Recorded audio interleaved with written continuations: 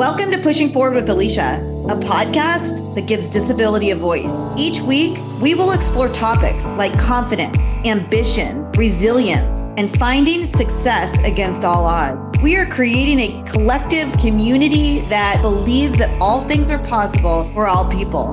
Open hearts, clear paths, let's go. Welcome back to Pushing Forward with Alicia. I'm Alicia Anderson. It is Congenital Heart Defect Awareness Week. My family, my twin sister Regina and her husband Shane, they are man and wife. And I am so happy that they are on to share a little bit about their personal story. And before we jump in, because I have a slew of questions, I saw a quote right before we started, and it was from a gentleman named Jeff Hood, and it was, "The strongest hearts have the most scars." And I thought that was pretty amazing. I know. Tears to my eyes. Shane Weinstein is my amazing brother-in-law, and he is making his debut on the podcast. Shane, welcome. A special welcome to you. Thank you, too, for your time. Thank you. Thank you, sister. Yeah. I think we should start with, if you don't mind, laying down a little framework. Can you share a little bit about your personal journey as a mom and dad with congenital heart defect and how that's entered your lives? Sure. I'll jump in. It entered our lives almost 7 years ago, actually around 7 years ago. Shane and I had been on a very strenuous, exhausting, difficult birth story, trying our hardest to find that path to family. And we were blessed with this pregnancy of our daughter and so excited that it had come to life finally.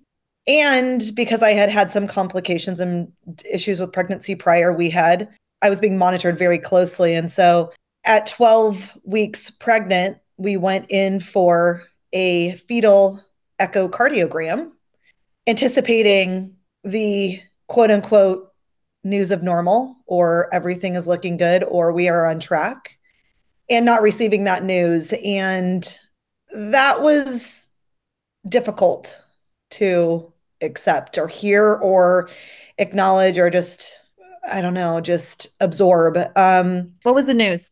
The news was our amazing healthcare providers through UCSF, which have done tremendous work for us, had told us that, brought us into a conference room, sat us down, and they clearly had a look on their face like they had something they needed to tell us. And they told us that our daughter, we didn't know she was a girl at the time, but our baby had the diagnosis of tetralogy of Fallot, which is a pretty commonly known congenital heart defect. And we didn't know what that meant. I didn't even know how to pronounce it. I didn't know how to say it. I didn't know how to believe it. And the first thing I thought was, get me out of here. I don't want to listen to this, and I need a second opinion. But UCSF is a second opinion place. And so what we did was just take a deep breath and try to get more information. So it was early in our journey, is my point. Very, very early. And Shane, what were your initial emotions, thoughts to this news delivered to you, both of you? It's a great question, because I don't think at the time we knew how to think. It's a very, very sobering reality for people who are completely oblivious to what the word means, let alone how it's going to affect your life for the rest of your life, to be very honest with you. So, I mean, when they say you have tetralogy of Fallot, I mean, you could have told me that she was going to be born with something else, and I would have believed you. I didn't know what it meant. But what I can say is, as Regina spoke about, our journey didn't start there. Our journey started with multiple miscarriages previous to that. So the desire and the want that I knew that was in our hearts to make this happen, and this was the last time, that to be hit with this type of news was, I didn't know how to handle it. I didn't know whether to cry. I didn't know whether to be mad. I didn't know what was going on.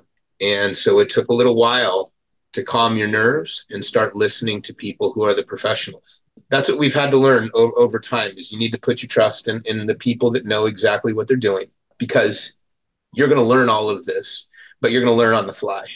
And they already knew all of this stuff. So being called into a back room is never a good feeling. I can tell you that right now. Being called into a room where there's 10, medical professionals and you're wondering what they're about to tell you, it isn't a good feeling. But it was a feeling that I think that we were more prepared for maybe than other couples, simply because we had already been through some pretty serious tragedy previous to this. So to answer your question, I didn't know how to take it, but it was very quick that I understood that we were going to figure this out together. And I also heard you say, which I think is probably really good advice for any other parents that are out there, as scary as that a diagnosis might be, take a deep breath, lean in on the professionals, the teams that are surrounding you, and maybe navigate slowly in understanding it's going to be a tough process. Are there any other advice that you can give parents that get that sobering news right then and there? It sounds, everybody's going to tell you this. You just put one foot in front of the other. You put one leg in your pants at a time, like everybody else does. To put things into perspective, we had already had a child that didn't have a life-sustaining, heart condition. It wasn't life-sustaining. We had to cancel that pregnancy. But in front of us, you just have to, like I said, you got to listen to them. And when they tell you what you're not expecting is for them to say, this could be a normal lifespan. With modern medicine, this could be nothing very soon. Told us Shaun White had it. Shaun White was an Olympic champion. So you really don't know in the beginning. You think the worst. You lean on the people that know what they're talking about, and all of a sudden you start to build these relationships with people who are now becoming your friends, who are cardiologists at UCSF, that are magicians, but now those are part of your family. It's all trust in the people. You have to put trust in them, and you have to do your due diligence in investigating what is going on. And I couldn't tell you from that point on how many medical journals that I had read.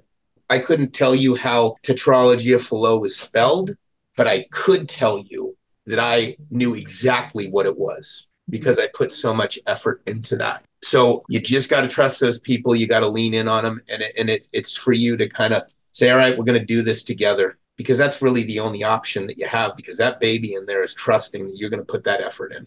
No, modern medicine is powerful today. And I love it that you mentioned that, and leaning in on these magicians, these doctors, these magic men. And I think for any parents out there with kids with any type of challenge, disability, defect, that's a lesson that can resonate really far. So I think that's really powerful.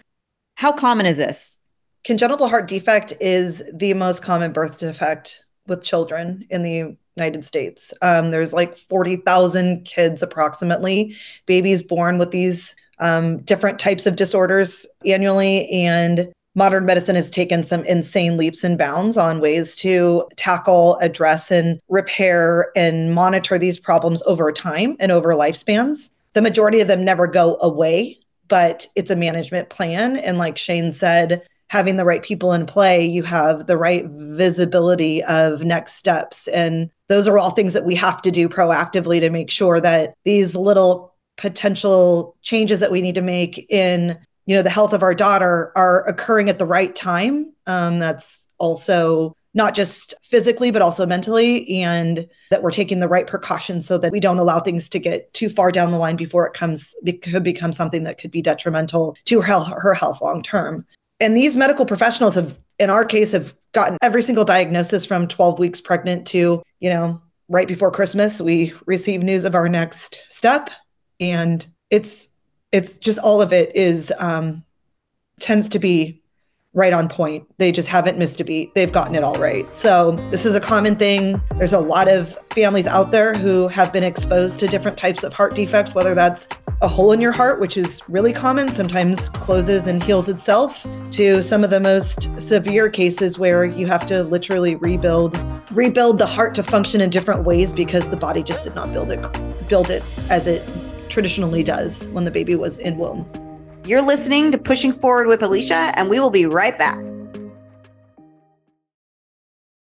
If you're an employer looking to motivate and inspire your team through the power of diversity and inclusion, and learn more about disability inclusion in the workplace and how to include disability into your DEI efforts, please check out my keynote speech offerings on aliciaanderson.com. That's ALYCIA Anderson with an O.com. Click on speaking. Welcome back to Pushing Forward with Alicia. I'm Alicia Anderson. It is Congenital Heart Defect Awareness Week. My twin sister Regina and her husband Shane. I am so happy that they are on to share a little bit about their personal story.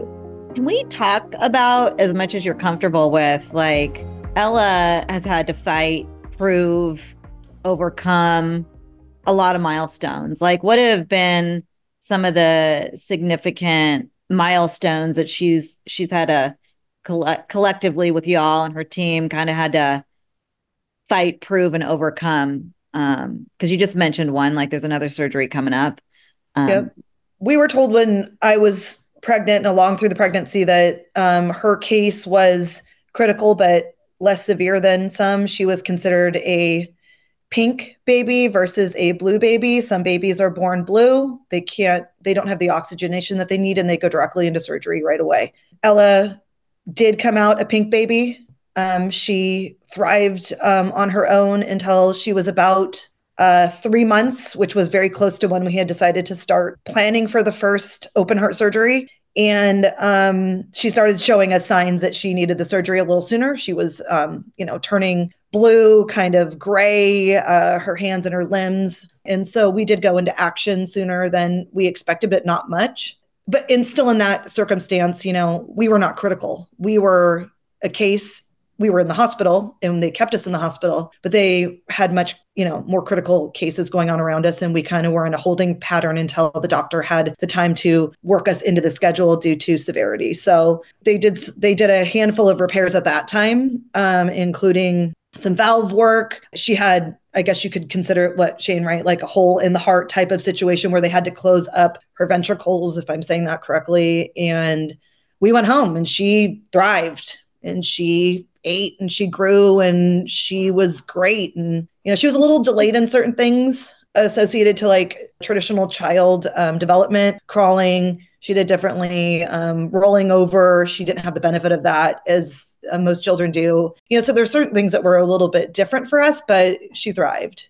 She was like 3 months open heart surgery. And that was powerful to watch her power and navigating and being as resilient as she was as that little tiny infant. And I remember how scary it was for all of us, specifically you two. And I remember a moment in the hospital that was so beautiful where she was turning blue. All the nurses ran in and you and Shane were just like arm in arm among this team of really angels that were, caring for her and saving her and taking care of her and healing her.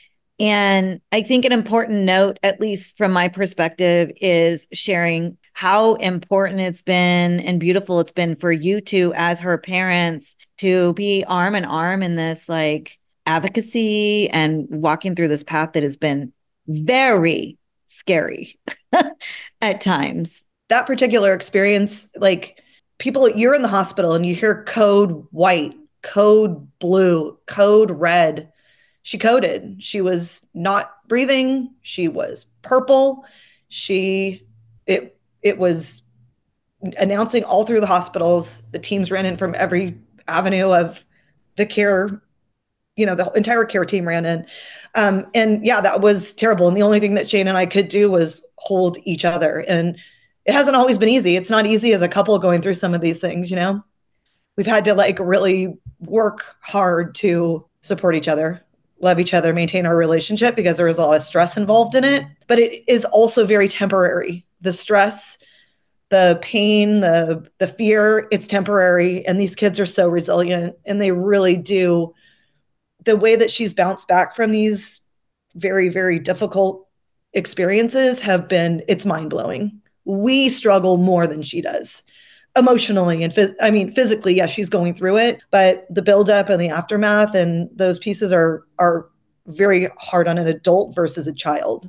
Let's be, first of all, shout out to the UCSF nurses out there, because I'm really just going to tell you right now, they run the place. They get, I love doctors and I love our cardiologists. They're the best people in the world. But if you want to talk about who runs those hospitals, it's the nurses. But let's be kind of real here. A very good example has been her aunt, right? Mm-hmm. Not only that, but her twin sister, who lived that life with her aunt, was prepared more than a lot of other people were, because Regina was part of Alicia's journey. And so whether that's ingrained in them because the blood of the Basiglios was in there, or just because it was a learned thing, she may be a little bit more resilient because of it. And as Regina said, nobody's really prepared for it, but they don't know what's going on. They have no idea what's going on. And as the years kind of go by, it was very difficult in the beginning. There were times in that hospital when we weren't seeing eye to eye because we weren't experienced in what's going on. We weren't knowledgeable in what we had to be. We didn't have our emotions in check because it was all emotional. But as the years kind of go on, and that baby that was supposed to be tiny because they're a heart baby is not tiny, and that baby who isn't supposed to be running around and acting the fool all the time is not supposed to be doing that, but she is. They show you things that you're not ready for, just like you weren't ready for the diagnosis. But what they're also showing us is how awesome that can be, and how different from what the doctors say is going to happen or possibly would happen. That doesn't mean it's going to, because she's kind of defied all of those odds. So whether that's a learned behavior, whether that's in your blood, or whether that's something that you have to learn, it's a part of your life. And Regina and I have learned to embrace that rather than it being a stressor. Now, I can't say that when we go in for this next thing that we have going on here, that there's not going to be times, but because this is going to be number 3, we can handle that a little bit better. And we know that our job is to be calm and to be healing and to be loving and to be all of those things that she needs during a very, very difficult time in her life.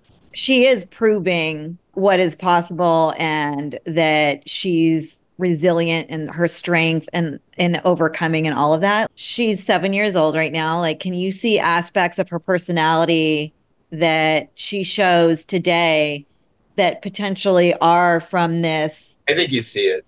I think you see it right now. She'll go tell people she's a heart warrior. She knows that. She knows what she's been through. But just like you, Alicia, she doesn't get treated any different. Yeah. You start treating them differently, they're going to feel like they're different. She's special. She's special, but she's no different than anybody else. She just has to have a couple interventions with her body than a normal kid does. But she has best friends. She runs. She does all of those things that normal babies do. And her expectation is that she's going to get treated the same. That's the type of person that she is. And we're going to raise her to be that type of person, because she has her own, she's on her own now. She has her attitude. She has the things that she loves, and she has the things that she doesn't necessarily love. But there's a constant there that this is a part of you. This will always be a part of us. And we're going to master all of these things together. So deeper roots, stronger branches. And she's kind of the center of all of that. She makes the heartbeat tick. Deeper roots, stronger branches, and she makes the heartbeat tick. One other thing that you just said that is probably very useful for parents out there that might be embarking on this type of journey is the honesty about there's been no hiding in this is your path. You dress her up when she goes to see the heart doctor, and we're excited to be in Hearts. And she knows that you share with her what has happened in the past and what the future looks like. And is there any advice that you can give, at least from your own personal perspective, to other parents out there that might be afraid to share the journey with their little one? Do they not? How do you talk about it? Like, is there any advice there? Yeah, listen, you must embrace it. It's going to be around forever. Okay, so how do you do those things? One of the most beautiful things that I had ever seen, my mother had open heart surgery previous to Ella being born. So she had already had a scar on her chest. when Ella was born and we got done with the open heart surgery, that scar was beautiful. It was from day one. That scar was cool. That scar was beautiful. That scar was everything other than ugly, unnecessary, whatever it is. And when you grow that person to feel like their disability or what she has wrong with her is powerful, she's just like everybody else and probably a little bit more special because they know that they've been through that already. Having that, having my mother, it really showed me, it taught me something that day, that these kids are going to eat what you're going to give them. They're going to be the sponge that you kind of want them to be. But as long as you let them know that this is not a negative in any way, shape, or form. We're going to make this happen, and we're going to learn from all of this stuff, and we're going to be better for it, right?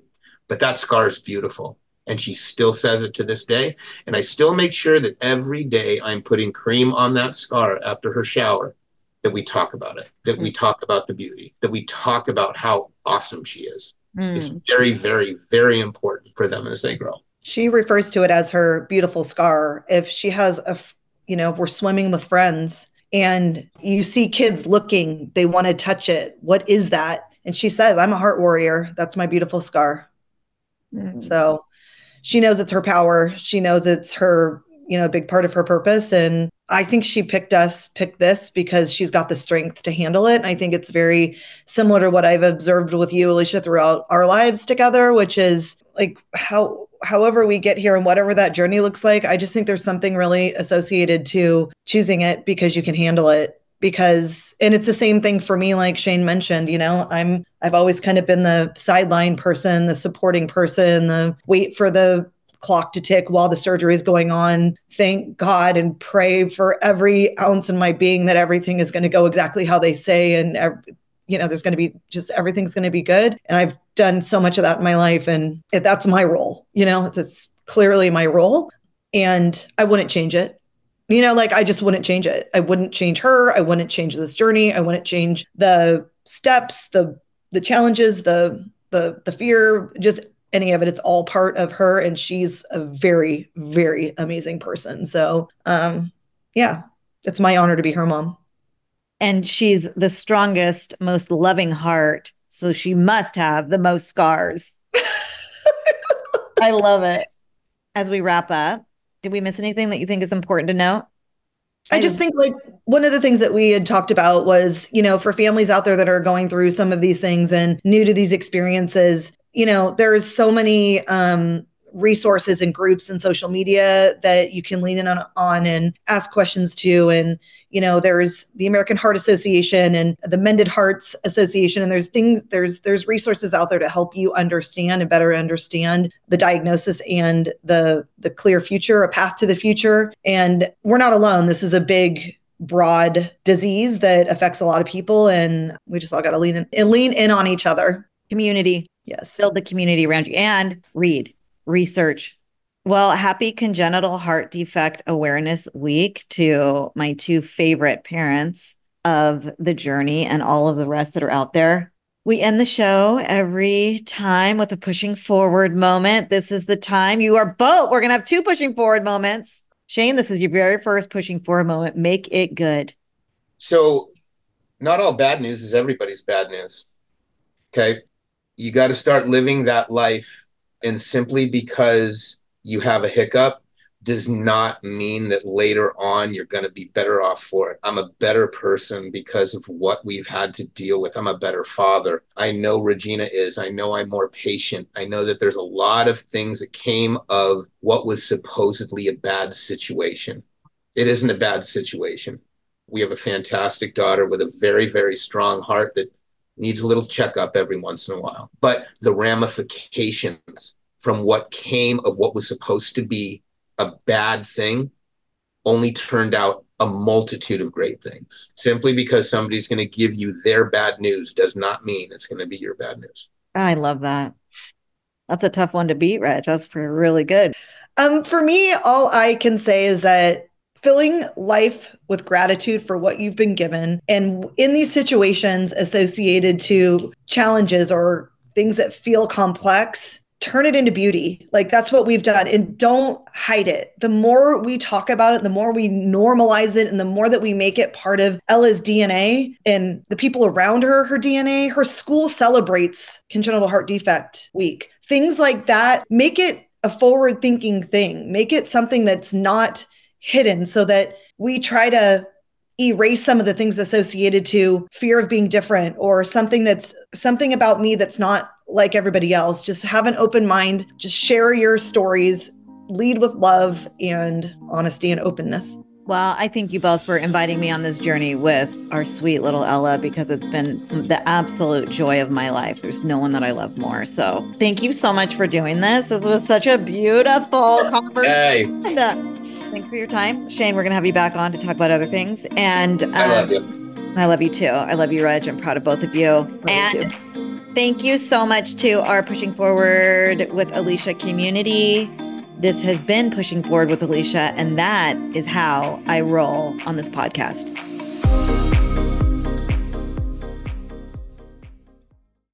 If you're an employer looking to motivate and inspire your team through the power of diversity and inclusion, and learn more about disability inclusion in the workplace and how to include disability into your DEI efforts, please check out my keynote speech offerings on aliciaanderson.com. That's ALYCIA Anderson with an O.com. Click on speaking.